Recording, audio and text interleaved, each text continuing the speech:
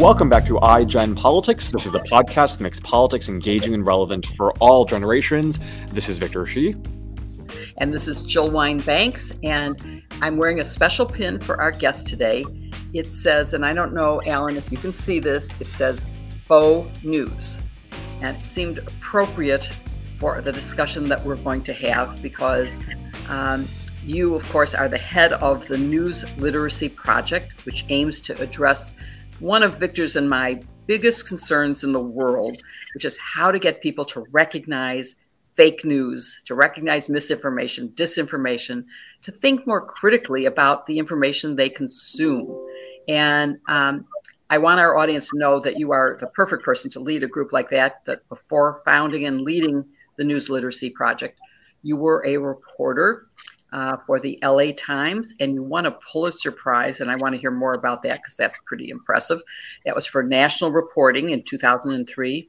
And so before we get to that, I want to say thank you for not only founding and running this organization, but for being here with us. We're very, very happy to have you here. It's a pleasure to be here.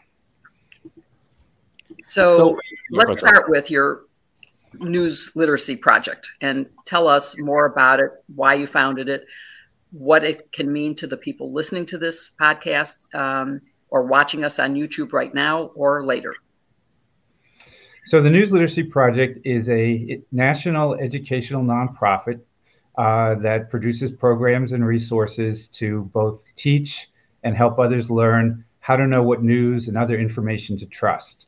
We instill an appreciation of the role of the free press and the First Amendment in a democracy, and give people the tools to be equal, informed, and engaged participants in the public life of their communities. And I started NLP in 2008 and helped found the field of news literacy after working for 29 years as a journalist, because I was concerned then about two things. One was how my own daughter, who was then 12, was accessing and valuing the tsunami of sources of news and information of such varying credibility, accountability, and transparency, and also the beginning of the breakdown of the business model for journalism and whether there will continue to be an appreciation and demand for it. So we are the national leaders in the field, and we, in addition to working still at the education level across the country, we're now also working with the broader public, because we realized a few years back that misinformation is such an existential threat to democracy that we could not just wait to educate the next generation. We needed to reach all generations. I think for our podcast, which is all generational for sure, having Victor and me as the co-hosts. I mean, I love what you just said about trying to reach all generations, because if you only reach younger generations, it's still a very short-term, a long-term solution to very immediate problems. So I'm glad that you're trying to reach all generations. But still, one of the biggest concerns that I see even with my peers is the inability to separate fact from fiction, opinion from real news. How prevalent is that problem in America right now? Well, I think it's one of the great challenges of our time. I mean, first of all, we live in the most fraught information landscape in human history. I mean, this should be a golden age of information because we have more credible and valuable information available to us literally at our fingertips than ever before. But it's competing for our attention with so much more information that is not intended to inform us in a dispassionate, accurate, accountable way, but to sell, to persuade, to mislead, to misinform. And it's very difficult to sort the information wheat from the chaff in this environment. We now know, of course, that tens of millions of Americans believe and have acted on conspiratorial thinking. And public opinion surveys show that, a very large percentage of people say it is difficult, very challenging to sort fact from fiction. And we also see a general breakdown of trust as a result. Trust in all institutions, and the news media, as well as government and business and other parts of society. So, on top of this, we've got an environment, a landscape where there's no barrier to entry for grifters or hoaxes or for foreign governments that want to create information, whether it's for partisan purposes or for profit or to create mischief or to undermine democracy. And so that's why, again, we feel this is really a survival skill, the ability to know what to trust and particularly what to share and act on in this age. And it's absolutely essential to be an informed and engaged participant in democracy. Boy, that is the truth. And, I'm old enough to remember long ago when Russia used propaganda, which was misinformation or disinformation, but it was used as deliberate propaganda. And now we're seeing, for example, and my phone news pin, by the way, also has the logo of Fox News on it, which seems very appropriate in light of the Dominion lawsuit and the discovery that has shown us how they are using total conspiracy theories, totally unfounded information that they know to be false, and they're using it anyway. And I'm just wondering, based on, disinformation, misinformation that has now captured such a large audience, even if it was only on Fox News, and it isn't limited to that, but even if it was only Fox News, they are the largest cable channel.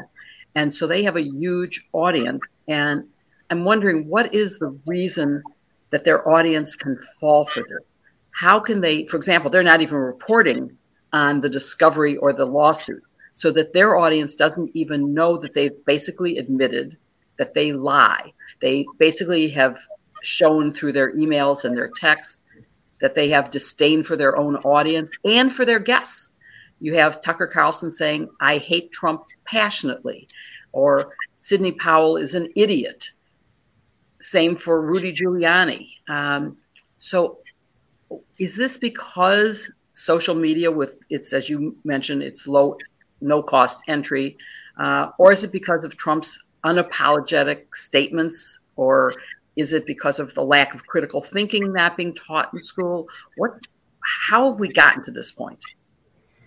So there's a lot to unpack there. I do think that we've seen a decline in the teaching of civics, and maybe to some extent, in terms of critical thinking.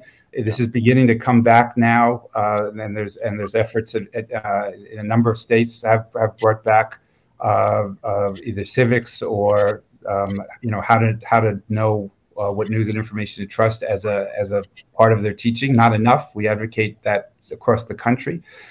I think, look, the internet and technology have really fragmented the information landscape. And so, there's an opportunity for people to only go to those sources that will confirm their pre-existing beliefs as opposed to challenge them. This obviously, the sense of hyperpolarization, tribalism, a growing sense of grievance has helped to fuel this. And so we see people who are essentially in their filter bubbles and engaged in echo chambers, whether it's online or whether it's through cable news, and that just has deepened the polarization. And in some ways it inoculates people from being facing the challenges to their beliefs. We've also seen that there's a tendency, for confirmation bias, for people to believe what they choose to believe, and then to dismiss what challenges their belief as fake news or as biased. And it's one of the things that we teach about, is to be aware of your own biases that you bring. I think in terms of the situation with Fox, it's what we might talk about as a teachable moment. One of the foundational lessons in our virtual classroom, which is called Checkology, we call info zones, where you have to learn to distinguish between news and opinion and advertising and propaganda in terms of its main purpose. So you see in the Dominion case, that there was a highly reputable decision desk at Fox that called the election accurately, the election in Arizona for Biden in 2020, that led to a lot of internal angst and anger about this. You also had somebody on the news side who was doing fact checking about the false claims around the election, who later left the organization. And a lot of what we're seeing come out in this in the Dominion case, of course, are the opinion hosts who we know have had strong ties to the president, to former President Trump. And now what we're seeing is that they were actually putting people on the air who were saying things, and they were sharing things that they themselves did not believe. So, our goal, we are rigorously nonpartisan, I want to underscore, is to give people the tools to make those judgments about what they see.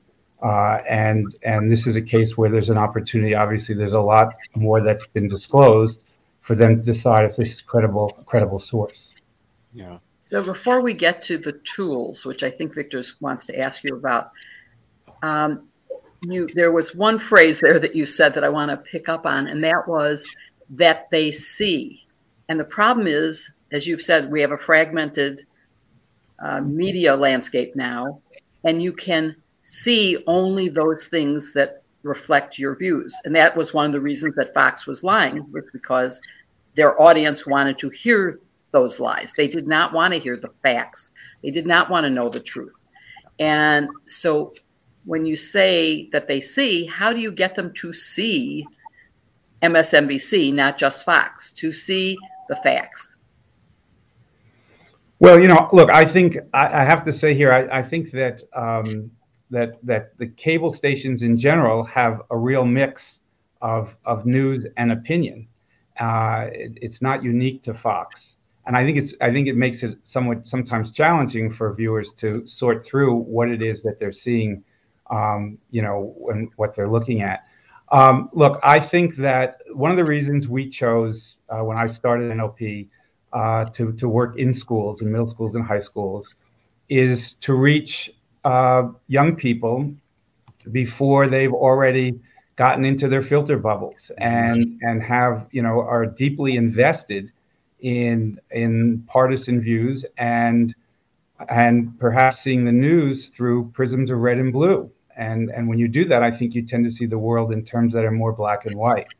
And so I think that's one reason. It's obviously harder when you're talking about the general public. First of all, so many more people, and people who are more deeply invested sometimes in seeing the news in certain terms that they will believe only those things that confirm to their beliefs and conform to their beliefs, and dismiss everything else.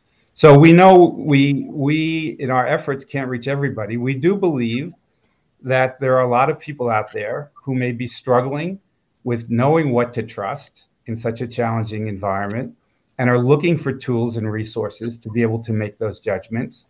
And also people who want to be part of an information solution instead of the disinformation problem, and to share with others. And we encourage people to push back against misinformation, to push back against bias when they see it, to weigh in and be upstanders for facts. And I think, our goal really, Jill, and Victor, is to change the culture in the ways that we've seen around issues like drunk driving and littering and smoking, so that people have a sense of personal responsibility, because the viral misinformation cannot get the kind of reach it does without many of us sharing it, often inadvertently. Yeah. So we want to reach those who are open to being more responsible, to empowering their voices, and to pushing back against this toxic tide of misinformation. So I want to ask you about the tools that you want your maybe people in the classroom to take away, and also people watching and listening to this. But before I do that, I just came from a class. This is our last week in this English class, and we were talking about the death of English departments. Not maybe the death, but the decline of English departments. And the professor asked us why why we think that English is a useful degree. And I can't tell you the overwhelming number of people who said English and any type of communications or news literacy or social media literacy class teaches you how to critically think, and there isn't enough of that in the world anymore. And so people aren't taking these classes. They think that there isn't enough of a job market out there if you take these classes and majors. And it was just really interesting to me to kind of be a part of that and listen to my peers and the professors say that, not enough people are taking these classes where it teaches you how to critically think. So I think it's really important to have news literacy, and also just any type of communications class that teaches you how to evaluate and critically look at information. But let's take a couple of scenarios and maybe have you tell us what you hope young people in our audience will do as news literate citizens. And one of the things that Jill and I talk a lot about is how to even read an online article. And I'm wondering what you have to say on that and what you would tell our audience in terms of what you would do or what they should do when they read an article online. Is this something that purports to be news and to inform me in a dispassionate, contextual, accurate way? Or is this something that's trying to persuade me or to sell things, especially if it's something that appeals to our emotions? Because if it's something that really makes you very angry or anxious or excited, that's often when the thinking part of our brain shuts down and we're more vulnerable to being manipulated. And so you want to see, well, who created this? Can you tell where this came from? Is it a reputable source? Can you check it out? Are you familiar with it? Are there sources in what you're looking at? So that you can make up your mind? Are there multiple points of view provided, or is it just one side of an issue?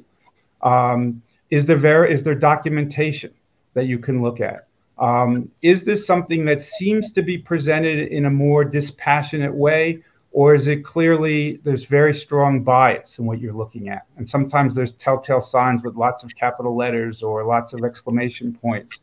Are other people reporting this? If it's coming from one place and it seems too incredibly true or too good to be true, it may not be true. Yeah. Generally, it's something that if it's real and it's important, it'll be widely shared. And then you need to follow a story or an issue over time. I mean, truth is often provisional. It takes time to emerge, especially on big breaking stories where journalists are racing to verify facts, or scientists may be trying to nail things down.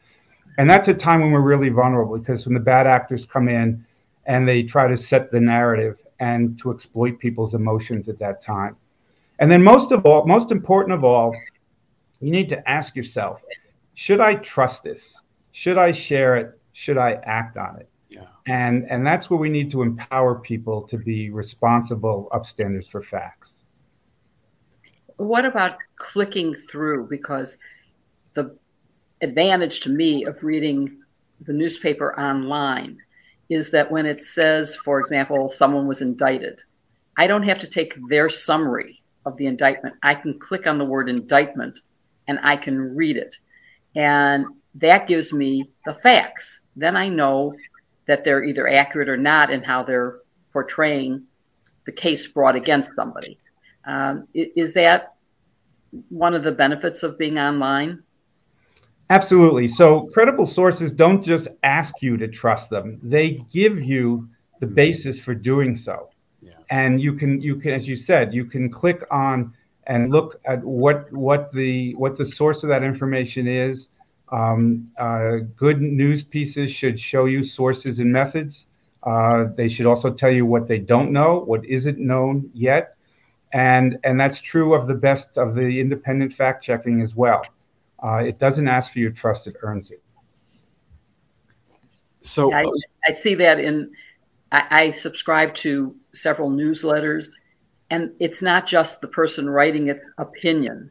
They always say, as reported in, and you can see exactly what they're relying on, and that gives me trust in what their conclusions are. Right. That's one of the best parts. Some of my favorite Substack authors, Robert Hubble, Heather Cox Richardson, at the end of their and Joyce Vance. And Joyce Vance, yes, at the end of their Substacks, they always include their sources. And that's so helpful for people reading through, just to know that what they're telling people are based off of facts and real reporting. Another scenario that I want to ask you about is, what about things that we see on social media? Obviously, as young people, we grow up on social media more than kind of any other generation. We're more digitally connected than any other generation. What is your advice to young people, especially on what should be going through their heads when they look at something through their phones on Instagram or TikTok or Twitter or Facebook? Not that that's being used anymore, but on some of those more popular social media sites. Well, again, I would say to be very, very skeptical and wary. We know that the platforms, they rely on eyeballs and engagement, and very often it's the most inflammatory and sensational and partisan type posts that will engender that kind of engagement. Yeah. And so, again, I think it's critical that people stop and take a look at what they're viewing or hearing, and ask themselves, is this something that is trustworthy? Is it something that what is the intent of it, and is it something that it's responsible to believe and to share? Very often, young people and others, of course, are getting news and getting credible information, through their phones and through social media posts. But the challenge is that it's mixed up with everything else. And this is why news literacy, this ability to sort the information wheat from the chaff, is so critical, because it's so challenging for all of us. Absolutely.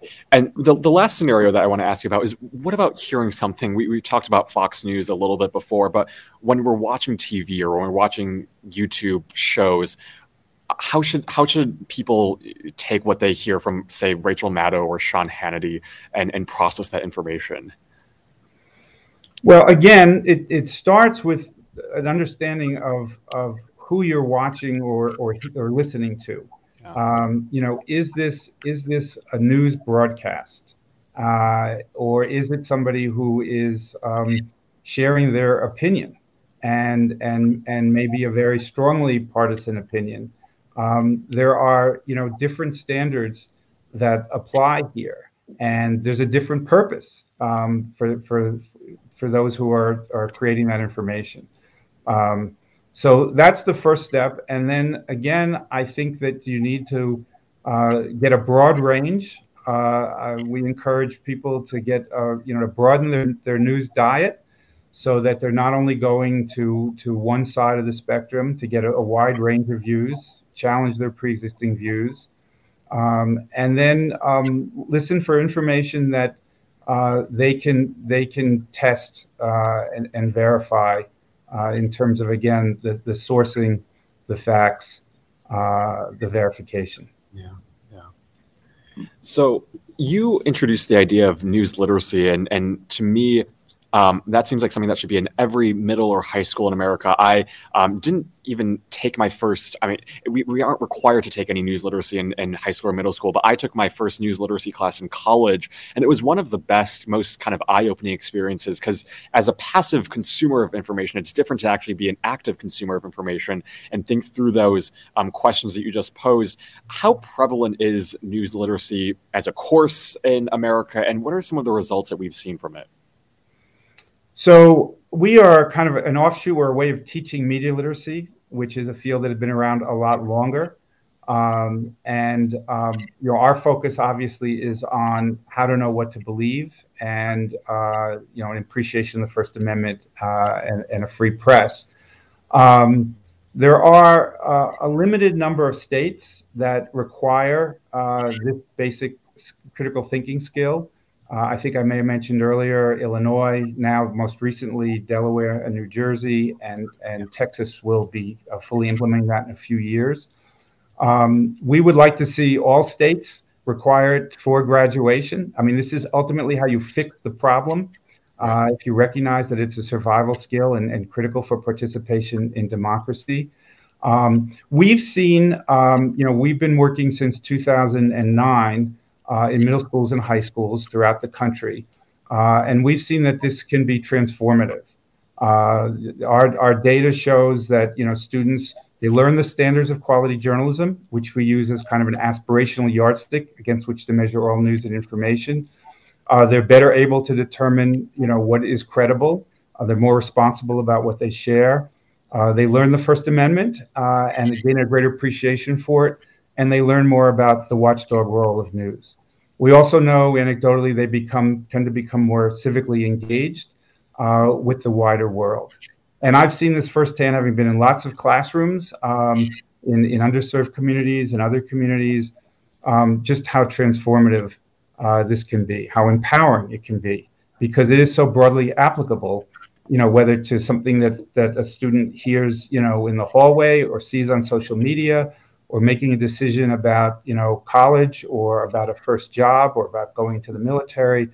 This is something that can be applied. And then, of course, in terms of engaging with the news and knowing what to trust, it really is incredibly empowering. how widespread is the availability of news literacy, both in America, and are there any other countries that are doing this sort of training? And do you have anything online so that if your school system doesn't offer it, there's a way for access? So it is not nearly as widespread as we believe it needs to be in the United States. There are other countries that are well ahead. The best example is Finland, where they have really integrated media literacy in all subjects, not just English and social studies and history, but in math and science and throughout the curriculum. And surveys show that it's had a real impact, that you've got a much more news literate nation as a result. We think that's a great model. So to answer your question, yes, we have a lot of resources that are available both for educators and for the public. I had mentioned we have a virtual classroom called Checkology, which is a cutting-edge online platform with real-world lessons led by a diverse and dynamic group of journalists and experts on the First Amendment and digital media, and that's available at checkology.org. How do you spell that? Checkology, like Checkologists. Okay. Checkologists. And that is available, by the way, for both educators and students and the general public. Then we produce a newsletter which debunks the latest viral rumors, conspiracy theories, and hoaxes. And we have a version for educators called The Sift and a version for the general public called Get Smart About News. We have an app called Informable, which is a game that tests and builds news literacy skills for all ages. And our own podcast called Is That a Fact? That looks at the impact of misinformation on democracy. And most recently, we've created a new platform, which is called Rumor Guard, which we launched in October. And this is a place where you can go to see the most prevalent viral rumor debunked and why it is false. And then we provide social media posts that you can share to push back against that rumor. We actually have weekly alerts where we share them, make it very easy for people to help in this asymmetric battle between the bad actors and those of us who would like to create a more credible info landscape. And if you want to then learn how to do some of the debunking yourself, we teach how to do reverse image searching and what we call lateral reading, where you get off the site and go to another site to check. And we really want to create a community of news literacy practitioners and see Rumor Guard as a hub to build that more news literate America. Wow, that sounds like something that I want to register for. If I go on your website, can I register for that Rumor Guard? Absolutely, yes. Okay, I'm going to do that because as careful as I am, occasionally I'll read something and go, oh, that's fantastic.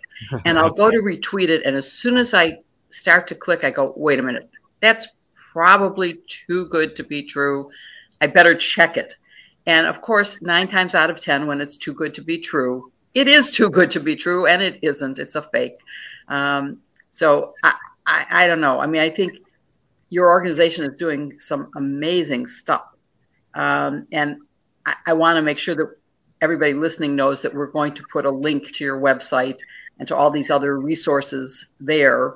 And before we move on to talk about a specific example of how you talk to people who consume their news from Fox and how you can tell if you're listening to Fox, whether the emails behind it say we're lying and we know it, or whether they actually think it's true. I just want to talk about your Pulitzer. So tell me what you won the Pulitzer for. Well, thank you. So I'll mention, Jill, that you can certainly, you or viewers can share an email with us at info@newslit.org or find us at newslit.org as well. If you want to subscribe to the newsletters and the Rumor Guard alerts and our other resources. So I spent 29 years as a journalist, primarily doing investigative reporting in the Washington Bureau of the LA Times. And in 2002, a colleague, Kevin Sack, and I spent over a year investigating the Marine Corps aviation program, and particularly focused on their Harrier jump jet, which is an attack jet that takes off and lands like a helicopter and flies as a fixed-wing plane. And what we discovered that was over the course of many decades, the Harrier was the most dangerous plane in the U.S. military in terms of non-combat accidents. And 45 Marines died in those accidents, including some of their finest pilots and future generals. And we also found with the Harrier that it wasn't one thing that went wrong. It was really everything. It was an incredibly difficult plane to fly. It was very hard to maintain. There was a large engine created by Rolls-Royce that created the vertical lift that was really problematic. Pilots weren't getting enough flight hours. And we found that the Harrier was just one of actually 3 aircraft that the Marines were getting as this was their own aircraft. They'd previously been getting all aircraft from the Navy. And the second was the Osprey, which is a troop transport that had multiple accidents that had killed 26, mostly Marines, in, again, non-combat accidents. And then the Marines were getting their own version of the Joint Strike Fighter, which was there were some challenges with that aircraft as well. So the series was called the Vertical Vision, and it was really a look at the high price the Marines had paid in blood and treasure for their aviation system, and the fact that these aircraft the Harrier in particular, was not being used for what the primary purpose that had been acquired for, that made it distinctive. So we looked at all of those cases. We talked to survivors of every one of the Marine pilots who had died, and for the first time, we put that picture together. Thank you. Yeah, very interesting. So let's apply. We've talked so much about news literacy and some of the skills that you want students and our audience to take away. And I want to apply some of these lessons to Fox News in particular. As we mentioned earlier, in these Dominion court filings, we saw executives like Rupert Murdoch and anchors like Tucker Carlson, Sean Hannity, Laura Ingraham not only knew Trump's big lie was a lie, but that they intentionally promoted these lies to despite knowing so. So I'm wondering first, how do you determine if a network is credible? And do you consider, given all of this, Fox to be a legitimate news source anymore? So one thing I want to emphasize is that we don't tell people what to think. We're really giving them the skills to know how to think. Right. And we do not generally steer people, to or from a given source. And, one of the things I would say broadly, I'll come back to Fox in a moment, is that even within any news outlet, you'll have a mix of news and opinion and advertising. And of course, when it's online, it's often disaggregated. And again, within even the finest sources, they're imperfect. I know this very well as a journalist of 29 years. Mistakes are made, not because things are deliberately falsified, but because of the rush of time, and sources mislead, and honest mistakes may be made, and bias may creep in. So we want to give people the ability to make those judgments about what they encounter. So in terms of and then even within, so we can talk about Fox. You do have a news operation in Fox. Obviously, this attention has been focused primarily on the evening hosts who have been taking these positions, which we now know that they themselves didn't necessarily believe. So I think it's important even there to make some distinctions. But I think it's a powerful lesson for those who may be, watching Fox, to have this information. As you indicated earlier, it's not necessarily being shared on Fox. And I think this is an important point to make, actually, which is that one of the things I would look for in any credible source is, does the source acknowledge mistakes? Do they correct their errors? Because there's nobody who's perfect. There's nobody who doesn't make them. And in fact, and I did a column on this at one point, some news outlets that made the most egregious errors, whether it was on an individual story, going all the way back to, Janet Cook having made up the stories about the boy who was supposedly the heroin addict, the Washington Post in 1980, to broader coverage, with the Iraq War and the New York Times. and or to journalists, individual journalists who truly made things up, truly fake news. You know, the Jason Blairs and the Jack Kellys and Stephen Glass. You know, those news organizations not only acknowledged that they printed false content or were wrong in their coverage, but they did, you know, major investigations internally and mea culpas as to how these things happened, and told their readers or their viewers the steps they were taking to ensure they would not happen again. And so I think that's a real test for credibility. And I think it's one thing that again, consumers can look for in any source. Is there a means for correcting mistakes and a way for the public to weigh in when they see those things to restore trust? But so obviously we're not seeing that with Fox. We're seeing the exact opposite. If you're reading the emails and the texts that have been disclosed as part of the summary judgment motions in the Dominion case, you can see that they admit, and the depositions, that they admit when they're under oath that they knowingly lied and misled, that they were disdainful of their audience, that they were disdainful of their guests. They knew that guests were lying, and yet they promoted those lies. So but they're not telling that to their own audience. So unless their audience happens to pick up a alternative source of information, how do you get those people to understand it?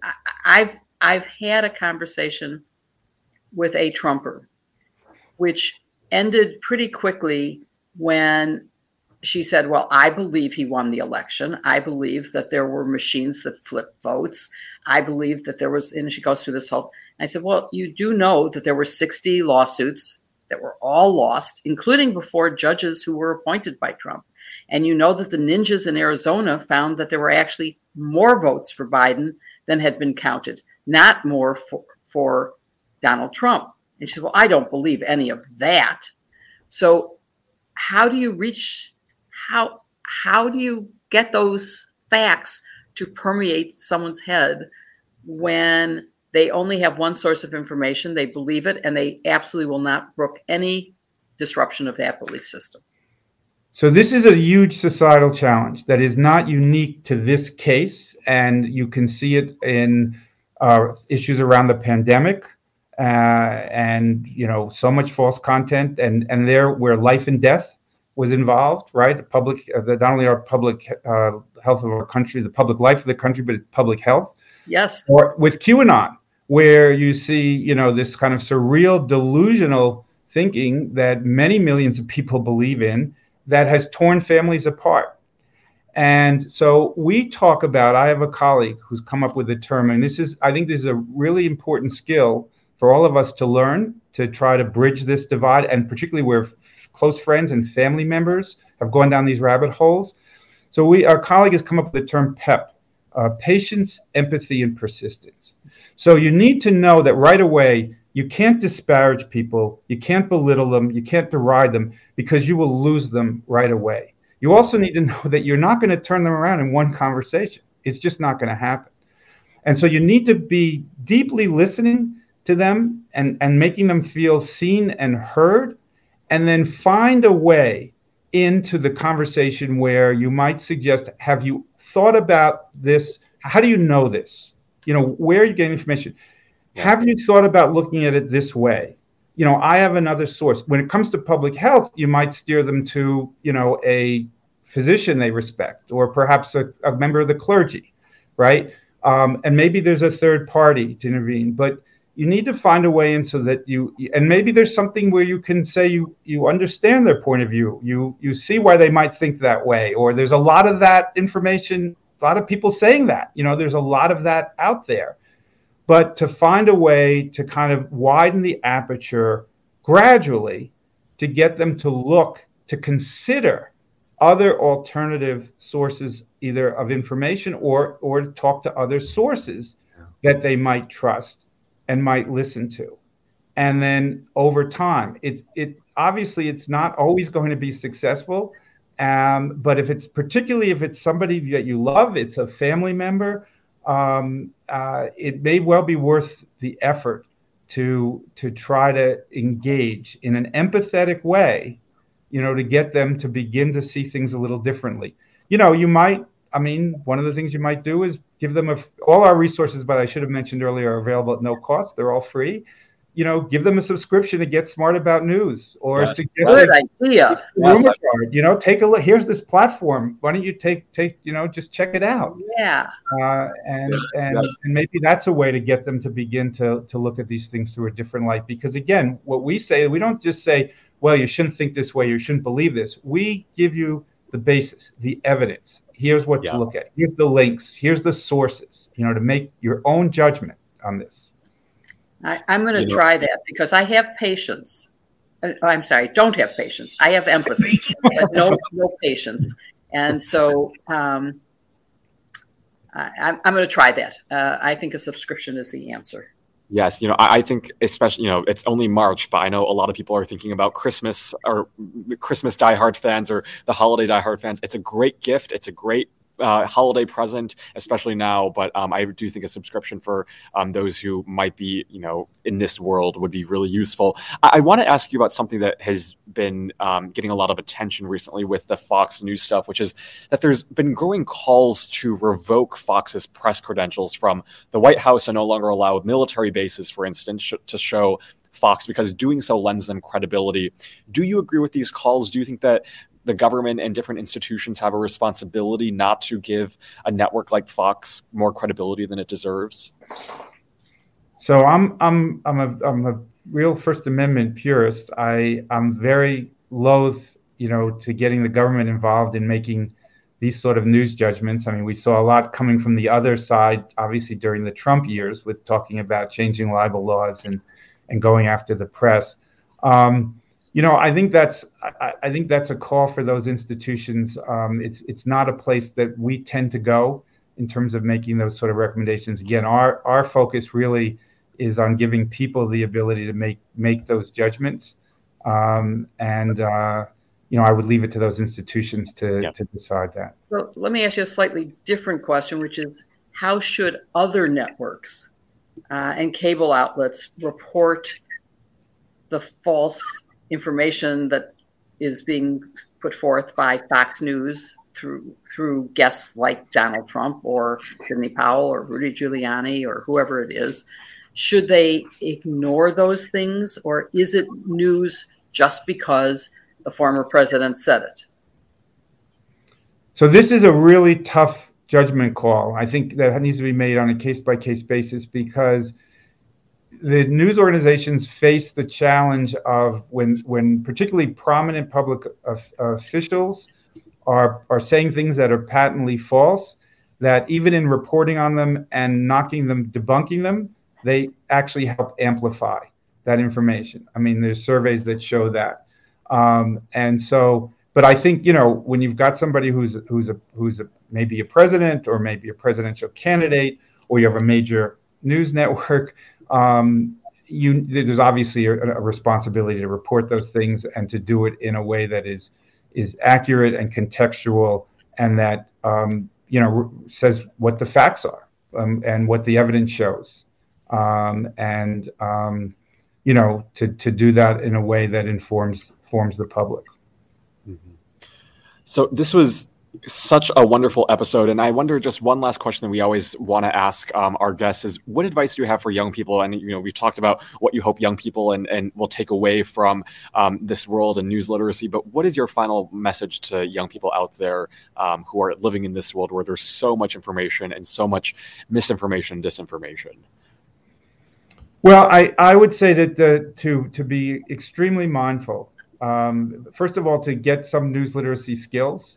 And again, our resources are available for all, to be able to. It's so important to have some sense of what you're looking at. Are you looking at news? Are you looking at opinion? Are you looking at advertising? Are you looking at propaganda? Are you looking at raw information and potentially misinformation and disinformation?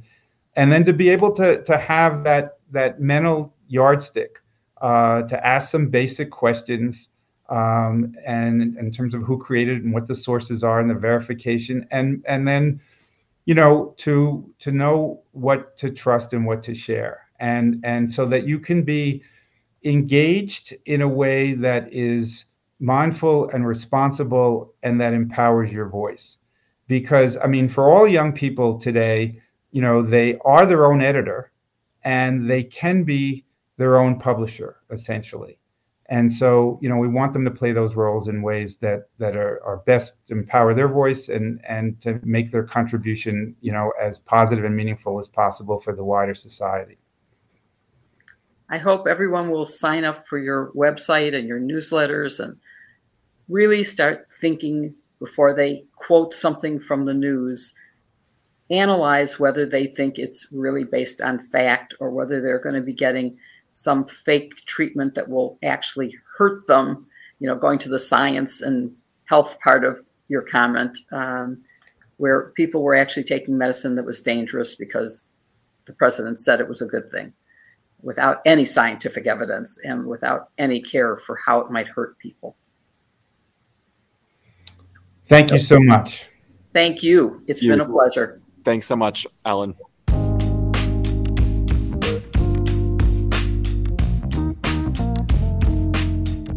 That was such an important episode, a News Literacy Project. I urge everyone watching or listening to check out their website. They have great resources, and in this moment, it's so important. And Jill, I want to get into your thoughts, but as he was talking, when he mentioned the integration of news literacy in English classes or other classes, I thought back to, I did this one exercise in my advanced placement language and composition class in high school. And one of the things that we did that I thought really opened my eyes to the difference between fact and opinion, real news reporting versus opinion reporting, is hedging language. And so our teacher had us do this exercise where we would look at a real kind of reporting, kind of news report from the New York Times, and we would look if they used words like should, could, might, kind of cautious words. There was basically none of that in there. Opinion columns used a lot of those type of words: could, should, might, may. And it was just one of those moments where you kind of saw the difference between, okay, this is what real reporting, hard journalism looks like versus opinion. And I don't think enough people know about that, but it just kind of goes to show why news literacy, maybe if we don't have a news literacy course by itself, we can integrate news literacy and get teachers to do these lessons, because even that moment has stuck with me since. And just kind of knowing how to read an article, knowing what words to pay attention to, all of that is so important. But this episode was, I thought, really informative. I'm wondering what you think about what Alan had to say. Well, obviously, this has been a major concern of mine, that people are acting on total fabricated information. They're voting on it. They're electing people to office because they believe things that are completely made up and that have no factual foundation. And so, yes, I think we need to have critical thinking. Yes, I think we need to have news literacy taught. I think that we have to watch for key words, like you were saying, words like think or believe. Yes. Those aren't facts. If someone thinks it or believes it, that's their opinion. It's not a fact. And, you have to watch out for that. Although, of course, in the most egregious cases, the people putting those forward are not using those words. That's true. They're saying it's true. Yep. So you're not going to spot it. He wasn't critical of Fox News. I will be. When you're listening to Tucker Carlson, it's an outrage that this is true.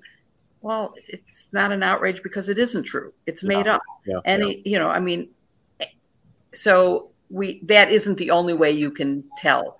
You do need to expose yourself to alternative sources of information and not just say, because I want this to be true, it must be true. It isn't necessarily. Yeah, definitely. Well, we will put all of those links in our show notes for you to check out if you're listening to this, and if you are watching this on YouTube, and if you want to get it, you can check out the audio version tomorrow, Wednesday. We'll include all those links in our show notes. But there's some other topics we want to get to during our chit chat. The first is this is a bit of a more lighthearted topic. It was the Oscars over the weekend. I know both you and I love watching the Oscars, and it's always a great moment for our country to come together and kind of share our unity around the arts. I mentioned that I was at the Oscars, not in the theater, but I got a glimpse of the red carpet, and it was really fun to see. But that night was, filled with a lot of awards, first-time awards for people like Michelle Yeoh and other actors winning for the first time, which is quite remarkable. What did you think of the Oscars? And I don't know, did you watch the red carpet, the fashion? What did you think? Of course, I watched the fashion, and I record it and skip through the ads because otherwise it's an interminable amount of time. And I thought the show was very well done this year. I really, really enjoyed watching it. I have to say that this is the first year where I haven't seen at least most of the nominees. In the past, I've even gone to the Evanston Theater, used to have an evening of showing the shorts. Ooh. So that you could watch the live and animated short films that were nominated, which in the old days when we used to have Oscar parties, I would have a big, lead on other people because I wasn't just blindly guessing on the name of a title. I'd actually seen those movies. Yes. This year I saw very few of them. And I saw some trailers and went, I will never see Everywhere, Every Time, Every Place, whatever that's called. I'm sorry. It's just not a movie that I will ever see. I did, as soon as I saw that Elephant Whisperers won for Best Documentary, I went online to look for it. And I have to say I was very disappointed. I love elephants. As you know, Victor, I love all animals, but I've been on many safaris, and elephants are intelligent, caring, sentient beings who take care of each other, they're wonderful. And I just felt like this did not give me as much information. And the animals who were being rescued were chained, and it just killed. Oh my God. I just warn anyone who's going to listen or watch this movie that the elephants, while they're loved, they are definitely loved and taken care of. They are chained. And that just sort of was like, I can't watch this. This is too often.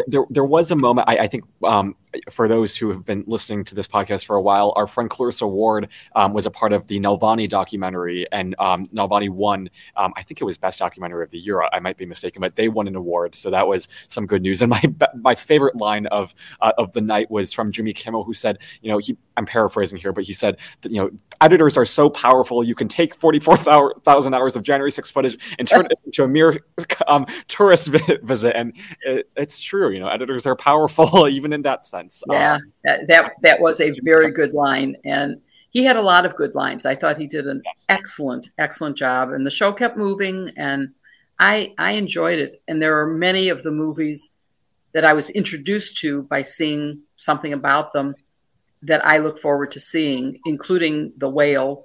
Brendan Fraser won for Best Actor. Yes. And there were so many good acting jobs. Yeah. Unbelievable. I look forward to seeing many of the movies. But on to some more serious things. Let's talk a little bit about SVB, the bank that failed dramatically. It was the 16th largest bank in the country. Mm-hmm. And the next day, Signature Bank in New York also failed. And the depositors in that bank are all being bailed out, even if they had more than $250,000, which, number one, if you have $250,000, you're pretty well off, right? Let's put it. And they're getting bailed out. And you, Victor, for your student loans, are never going to get bailed out. You can't even get the debt relief for a little portion of the unbelievable amount that you're paying. And you can never discharge it in bankruptcy. Which is, and so let's talk a little bit about how your generation must feel, where the tech investors who put their money in this bank are getting bailed out, and you're not. There is a big fairness argument here, and it is, at the end of the day, who wins? And a tweet that I saw that really struck my attention was basically, you have Mark Cuban, you have all these people saying, bail out Silicon Valley tonight. The feds approved it. Other instances, bail out Goldman Sachs or give them the $824 billion that they need. The feds approved it. Jamie Dimon saying JP Morgan Chase needs XYZ billion dollars. The Fed's approved it. But then you have your average person who wants, student loan forgiveness, or, someone whose family got cancer. Can we get Medicare?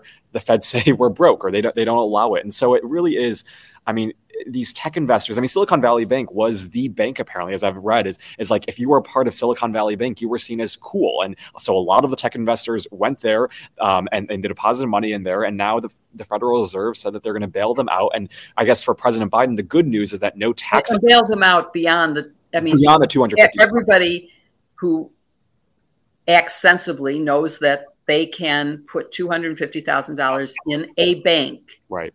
Not in an account, but in a bank. Because if you have 3 accounts at 100, right, only 250 is protected. It's not an individual account. But anyway, you can account on that being, the government promises you that they aren't going to let you fail that way. Right. In order to encourage you to put money in the bank so that the bank can do good things with your money. Yeah. But it's, and yet there's a lot of opposition to helping students out. It's sort of like, well, I paid mine back. Why should you get yours? And of course, when I went to college, tuition was in the hundreds per semester, not in the hundreds of thousands per year. Right. And maybe I'm exaggerating at 100,000, but 50 to 80,000 is not an uncommon amount of annual tuition. Right. Whereas for me, it was under 1,000. Yeah. And so it's now also money was worth a different amount then. So 1,000 is worth more today but it's not worth 80,000. It's not worth 50,000. But I think it does beg the question for a lot of young people who are looking, so many things are happening in our lives, but why can't the Fed take action on those things? I think it's just kind of, who wins in society, those with, resources and those with power and those who have a lot of money. But what about everyone else? And I think that's a big question that a lot of people are wondering, and I think for good reason. But I do want to touch on one other thing with this, which is, we can't look at this without looking at it through the lens of what happened in 2018 with Trump deregulating a lot of the portions of Dodd-Frank, which if you kind of compare what was before Dodd-Frank or what happened in 2018 and what happened in 2018, it seems like those policies is kind of what led to this happening. Those stress tests could have prevented this bank from basically crumbling. And now I think today Elizabeth Warren and Katie Porter are introducing new legislation to reinstate those portions of Dodd-Frank. Whether or not it'll pass in this Republican House, who knows? But it seems like that was also a big factor in what happened with Silicon Valley Bank. Well, that's a huge factor. You can go back to the deregulation of the rail industry and look at what happened in Pennsylvania and the Ohio. damage. Ohio. And look at the damage there. And it's because of deregulation. And you can't have it both ways. If you're deregulated so that you can do anything you want, except then you get bailed out when you have a horrible disaster. That's, it's a serious issue. Speaking of deregulation and promises, I hate to mention it, but the Willow Project is something that I certainly understood. The man that you and I both were delegates for, that we both supported, which is the current president, promised that there'd be no Arctic drilling. There'd be no, and now the Willow Project is being approved. Yeah. What do you make of that? What do you think? What is your fellow student think? I didn't like it. Every single friend I've talked to, every single young person on Twitter I've seen has been really critical of this. And if you just look at the consequences, I was doing just a little bit of research about this last night. And the amount of greenhouse gases it would produce in 30 years is 270 million tons of greenhouse gases in over 30 years. That's almost 1 million cars. What the average number of greenhouse gases a car would 1 million cars would produce, which is crazy. And so I don't know why they did this. Honestly, I applauded the Biden administration when they passed the largest ever investment in climate change through the Inflation Reduction Act. But this is taking a step backwards, and I don't know if it's because of politics. It's because he wants to appease to that portion of the country. But for a generation that has cared so much about climate change and our planet and whether or not we'll live in a habitable planet, this is a move that's going to make the planet undeniably less habitable. And so I think there's been a lot of criticism, and for good reason. And I don't know, can you think of a reason why they would want to do this other than maybe politics or to win over the Joe Manchins of the world? I don't know. I mean, obviously, the cost of gas has skyrocketed because of the unconscionable invasion of Ukraine by Russia and what it's done to gas production. And so they're seeing a short-term need, but the destruction that goes with this to satisfy the short-term need, maybe it's time to just go cold turkey and stop using fossil fuels. And that's what this encourages, is continued use of fossil fuels. So I'm not sure either economically, politically, environmentally, what the reason is. And this seems like such a big U-turn from a campaign promise that I don't get that either.